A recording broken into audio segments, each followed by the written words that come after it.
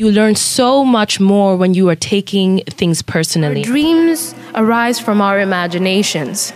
They belong to us. We owe it to ourselves to try and realize them. Every day you have to show up and you have to focus on the thing you're doing. A seed was planted in my heart, but I dared not water it in public. As long as it was extracurricular and not my focus, it felt safe. It was the expectations from the larger society that kept me ashamed of the real desire of my heart. I had an action plan, something to work towards. I would have to confront my fear of failure, of not being good enough. There was a part of me that knew I could do it, even when the part of me that said it was impossible was louder. Our dreams arise from our imaginations.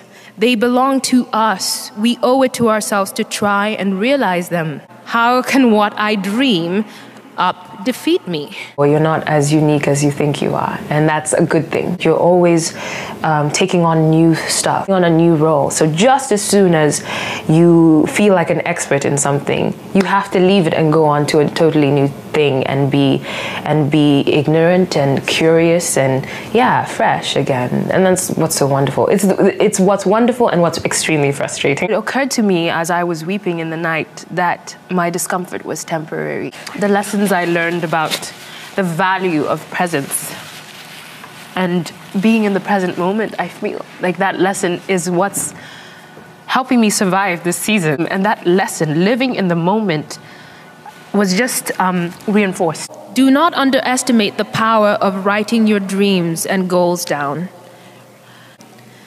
I envisioned that I wanted to make change in people's understanding of and commitment to the world we live in. I say what I believe in, and so it doesn't feel like labor. It actually feels like an opportunity, you know. When you follow your dream, you follow your passion, you're so much more use than you even realize you're gonna be. Reach out to your stretcher bearers, the people who will remind you that you are not alone when your emotions get the best of you. You learn so much more when you are taking things personally, to learn about it emotionally and physically.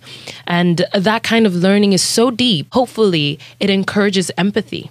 And that we share a humanity and we can share in those experiences in a very real and tangible way and hopefully draw closer to each other. It takes stamina because you have to do the whole thing every single day and you have to do it like you've never done it before. That kind of like diligence, just get there and do the work. Because it takes work. Every day you have to show up and you have to focus on the thing you're doing. Sometimes coming up with the wrong answer to the problem is the best way to figure out the formula for yourself. You are expected to fail and fail publicly a lot. It is the constant exposure to failure that frees you from the strongholds of the ego and allows you to embrace vulnerability.